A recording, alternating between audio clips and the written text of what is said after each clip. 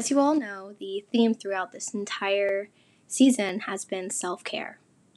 And that's why today's topic of love is geared towards self-love. How do you engage in self-love? When do you feel the most love for yourself? How can you embody the person that you need to experience love from and give that to yourself?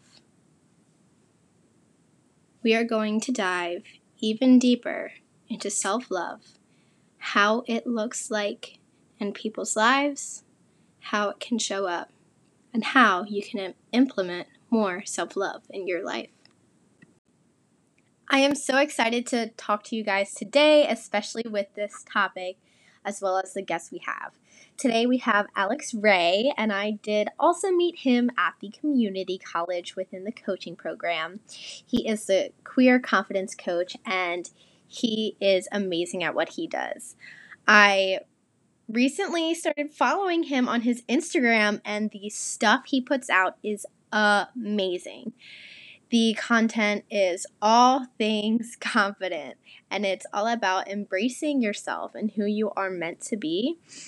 I have to say that it has been impacting me so much, and all in divine timing, I was in search for a guest for this episode, and I was like, I feel like he is the person I need, so I reached out to him, and he was happy to join, so I cannot wait for you guys to hear what he has to say. Hey guys, we have Alex here. Alex, introduce yourself. Hi everyone, my name is Alex Ray, and I am the Queer Confidence Coach.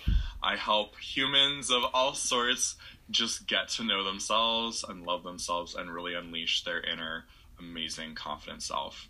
Mm-hmm. I'm a former extremely insecure person, and 4 years ago now, I attempted suicide. So I've been at absolute rock bottom, and it's such a pleasure to know, I can literally help anyone in any stage of self-loathing all the way to just, meh, I want to like myself a little more. So, yeah, that's a quick version. Yeah, thank you. So we actually met at the community college through the coaching program. So what brought you to the coaching program? So I had been I've been doing nutrition and fitness coaching for several years, and then I had switched to life coaching in 2020, and a friend told me about the program at AACC, and it sounded really nice, and I was looking for a certification in order to open up some doors. I'm not a huge person, huge on board with regulations and stuff. I love to do things my own way, but I do really think there's something valuable in having the accountability of standards that we work to, we live up to. What's the word for live up to, but in work? I don't know. Adhere to. Yeah. And I also know that it opens doors, when you have a certification, you can get hired more places. That was why I joined. What I ended up getting out of it was so much more than that. And it blew my mind with all these new frameworks, the way that my coaching improved. And I had to overcome my own shame and kind of defense mechanism that was coming out as arrogance. I was like, I have been coaching for years. I don't need any help. And then, boy, did I ever need help. And it was so great to have the feedback in the program that really showed me where my gaps were and how I could change my questioning or change some of my processes, that now I see my clients making the same breakthroughs, but faster and faster and faster and faster. So I had to get over my own little insecurities there around coaching. Yeah. No, I feel you. I am, suffering with a lot of insecurities right now. So, when I saw your Instagram page, I was like, this is the person I need to talk to, because I feel like your self-love is, so strong, and your confidence just, is so powerful. I'm like, I need some of that energy. Thank you. Yeah. Really, though, confidence, the way I define confidence is it's the ability to create your own calm in any circumstance. It's knowing that you will have your back on the other side and that you're not going to shit talk yourself anymore. And it's interesting. It's funny to me because a lot of my friends and stuff have told me recently when having like difficult conversations that I felt so uncomfortable having, they're like, you came across like so matter of fact, like you knew everything, you came into the conversation so confident, and they were like, but like there was like no room for me, and I was like, oh, this is the next level of, I used to be run over, like just do whatever you want, run over me. Yeah. And now I'm like, have swung to this like opposite end of almost like sticking up for myself so much that I also didn't really encourage two-way conversation, I think, in many ways. And now where I'm really settling is that happy medium of like, yeah, no, I stick up for myself. We're definitely not going to let people walk all over me anymore. But I'm also seeing now how I can empower others to have that same stance in a conversation. And because I do come across so confident, it's so much different for me now. Like, it's neat that now I'm in that position where now I can step up to the plate and be like, hey, tell me more about what you think. I know, by the way, I feel super uncomfortable in this conversation. How are you feeling right now, right? And the more that we, I think, tell our own story and be vulnerable, the more we invite the other person to be vulnerable and to love themselves where they're at, too. Yeah, that's a beautiful message. That's literally, like, the core of me. I'm like, I need to show up as my most authentic self so other people can, too. So that resonates with me so much. Yeah. So, I'd love to hear more about your self-love journey. Like, where was the turning point? I know you kind of vaguely mentioned it in the beginning, but tell me more about that. Yeah, so, I grew up in a very conservative Christian, church. It really, honestly, was actually a cult. And, used to... Excuse me. I also am like getting over a cough lingering from COVID, so excuse me. You're good. I coughed through this thing. But that tore away at a lot of my view of myself and my self-worth. And I believed that I had to perform and earn love from other people and earn love from God. And when I came out as gay, that was really, first of all, I knew when I was 10 and I came out at 19. So I had 9 years of just constantly trying to be different and hating myself more and more and more and being angry at God as I understood God at the time. And, once 9 years of praying for change and nothing happening, I came to a point where I was like, this is just who I am, I guess. Like, no sense in fighting this anymore. And I'm tired of hating myself so much. At least I can stop hating myself some. And that helped. That was like the first big hurdle, I think, that I needed to get through. And then, I really went down a road of trying to perform like an inhuman amount in order to try to earn my value and worth through what I did. And so I was working a full-time job. I started doing fitness and nutrition coaching. So I added like another 6 hours of work to my day. I had my commute, and then I worked out 3 hours a day, an hour in the morning and 2 in the evening, and slept only like 4 hours. Jeez. And you like, I promise you, if you can work your way to self-love, I would have been the most self-loving person on the planet. But I hated myself, and I was outwardly like,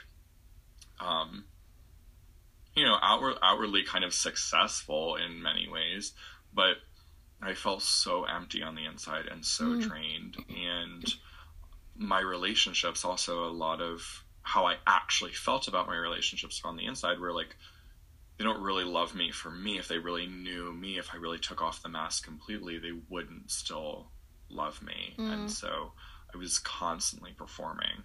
So that's mentally exhausting too. Yeah. So by the end of that year, 2017,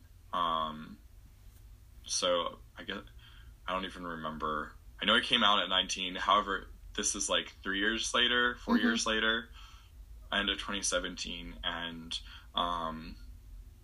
I had done drained myself completely. I was on a depression medication that wasn't working. I had been seeing a therapist consistently for almost 2 years at that point. And, I was dating a guy, and it was a very toxic relationship, and we broke up, and I was like, I'm free. And for the first time, because for months I was so miserable, I just told myself I was hanging on for him. And so when we broke up, I had felt at the time the most peace that I'd ever felt in my entire life. I was like, I'm just not doing things for other people anymore. I'm done, and I don't want to be here. This is the first selfish thing I've ever done in my whole life. And excuse me, I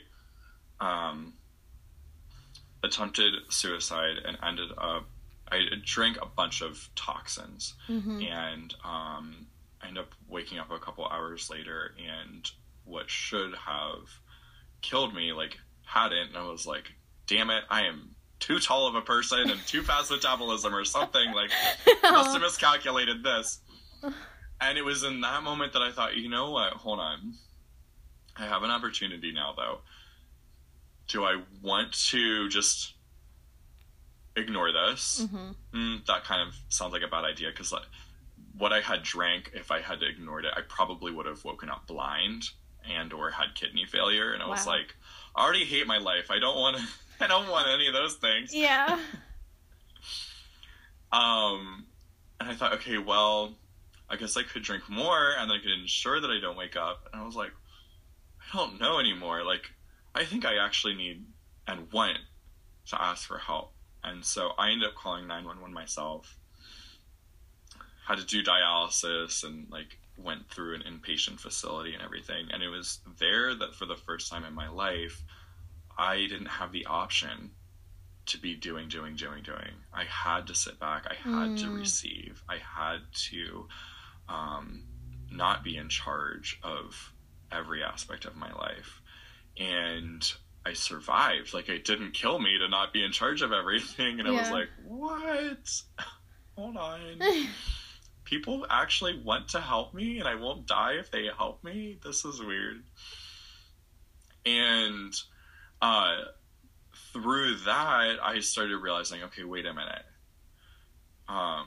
One, it's okay to allow help. And two, I'm only going to get as much help as I allow, and as much as I also kind of, I'm trying to think of the word, but take ownership sounds really harsh, masculine energy, and that's not what I mean, but take responsibility for, I guess is a better word. And I think up until that point, I had done therapy on and off for 10 years, 2 years, consistently right up until that point, with minimal to zero change. And I was like, so maybe it's not something I can just show up for. Maybe I actually have to be in a very active role here. And so I started getting a whole lot more vulnerable with my therapist, and I started researching on my own and trying to understand myself better, and why I was so insecure, and why I hated myself so much, and what was the difference between me and people that were really confident. And so for that next year, I was really gathering all this stuff and learning it and understanding it, and then also teaching it to my fitness clients that I was working with at the time. And then in 2018 and 2019 were a lot of that. 2019, I really was feeling so much better. I was off depression medication, and like really doing well, and then found a podcast on life coaching that ended up changing my life. And I was like, oh, here are the actual tools. Why did no one tell me this shit in therapy? Like, I would have loved to take a more active role here in understanding my brain instead of just talking like it was some kind of mystery or constantly reliving the past. I was like, I'm pretty sure I don't need to talk about that story from when I was 6 anymore. Like, can we be done with that now? Yeah. I want to work on my future. Yeah. And then 2020 is when I started offering life coaching as an option instead of fitness, and then made the changeover. So there you go. I've now taken you through the whole damn journey. And I am continually always understanding myself deeper and continually growing in my own confidence as well. So it really is a never-ending journey. Yeah. Thank you for being so vulnerable and sharing that with us. Of course. So I'm intrigued, like, how was the shift for you within your coaching? From fitness to life coaching? Yeah. Well, once I started offering it, because I realized everyone was kind of panicking in the pandemic, and I was so calm. I was like, I'm someone that, like, used to be on medication for anxiety and depression, and this is doing nothing. I'm, like, so okay with everything going on right now. Yeah. And I thought, so this shit must work. Maybe I can, like, take what I know and have been learning for the last several years and teach it and also coach. So I hosted a bunch of, like, Zoom webinars and was on COVID stuff. And, oh my God, I coached people on breakups. I coached people on toilet paper. Yeah. Because remember, everyone was hoarding all the toilet paper.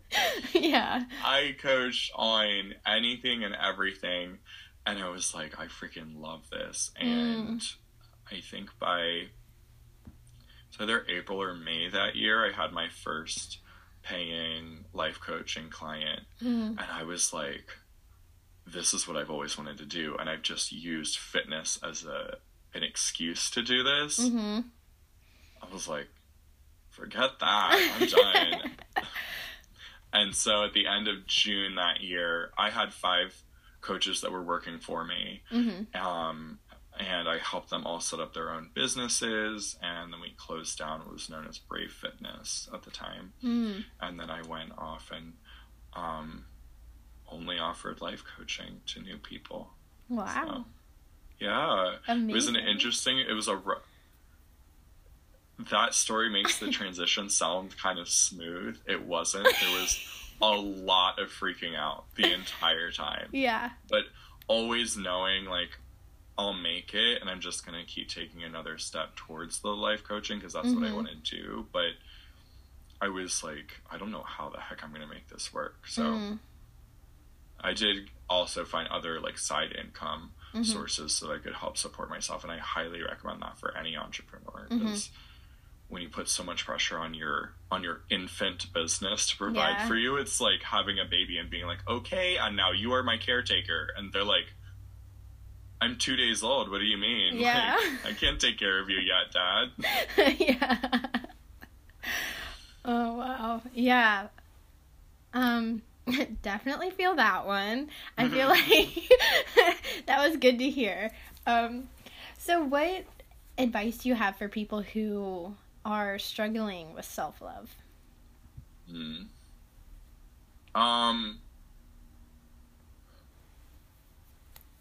I think the first thing before anything else is just to meet yourself where you're at. When you're struggling with self-love, you have got a lot of narrative going on in your head about needing to change and needing to fix it. And before you can have any kind of transformation, your brain and your soul and your inner child in particular, like, need recognition from you that they've gotten you this far. you've survived. So whatever you're doing, no matter how much it annoys you and how much you think it's not right, it's allowed you to get by in life so far, so it's worked. So can we please just appreciate that first? You're not in danger. You don't need fixing. You're working just fine. And once you do that, then you can actually, from that place of compassion, go, okay, well, here's some things that I now recognize, like, of course I did these things. I needed that tactic to survive when I was a kid. Like, one of mine was this belief that I'm doing it wrong. And my parents were very strict with me and spanked me a lot when I was a kid. And so I think my younger self developed this concept of I'm doing it wrong, so that I would be hyper vigilant, constantly monitor my behavior, and therefore I avoided getting spanked even more than if I had been just careless. So it worked really well. It just doesn't work that great now as an adult, where I'm not in danger of getting spanked. Like, telling yourself you're doing it wrong all the time now is probably causing other unintended consequences. So yeah. What do you do when you fall off the wagon of self-love? Ooh, that's a really good one. I recognize it and then I kind of giggle. I feel you. Yes. Is that what you do too? Well, it's like I always am like trying to explain to people. It's like, no, I understand, but like I'm frustrated that I understand, because then I'm like, well, I understand, so like it's fine. But Right. Yeah. You're like, I should be over it. I understand it. Yeah, but it's like still sitting there. I'm like, I don't understand why it's still here, because I understand. I know, like, what else is here? Yeah. I try to make a game out of it with myself as much as possible and be like, oh, there's that thing I do again. Yeah. Hey, you. Got you. It's like hide and seek with your toxic patterns. I don't know. No, that's an interesting way to think about it. Yeah. And there are times then, that quite honestly, then I'll sit there and I'm like, oh, I just want to be over this already. Why am I not over it? But it doesn't, what I know to be true is it doesn't help the more that we pressure ourselves to change. So instead of pressuring myself to change, what I really work on doing now is just like, okay, I feel a pressure to change, but it's also okay. I know I feel a pressure to change, but it's also okay. And what can I remind myself of right now that'll maybe make this in-between stage a little easier?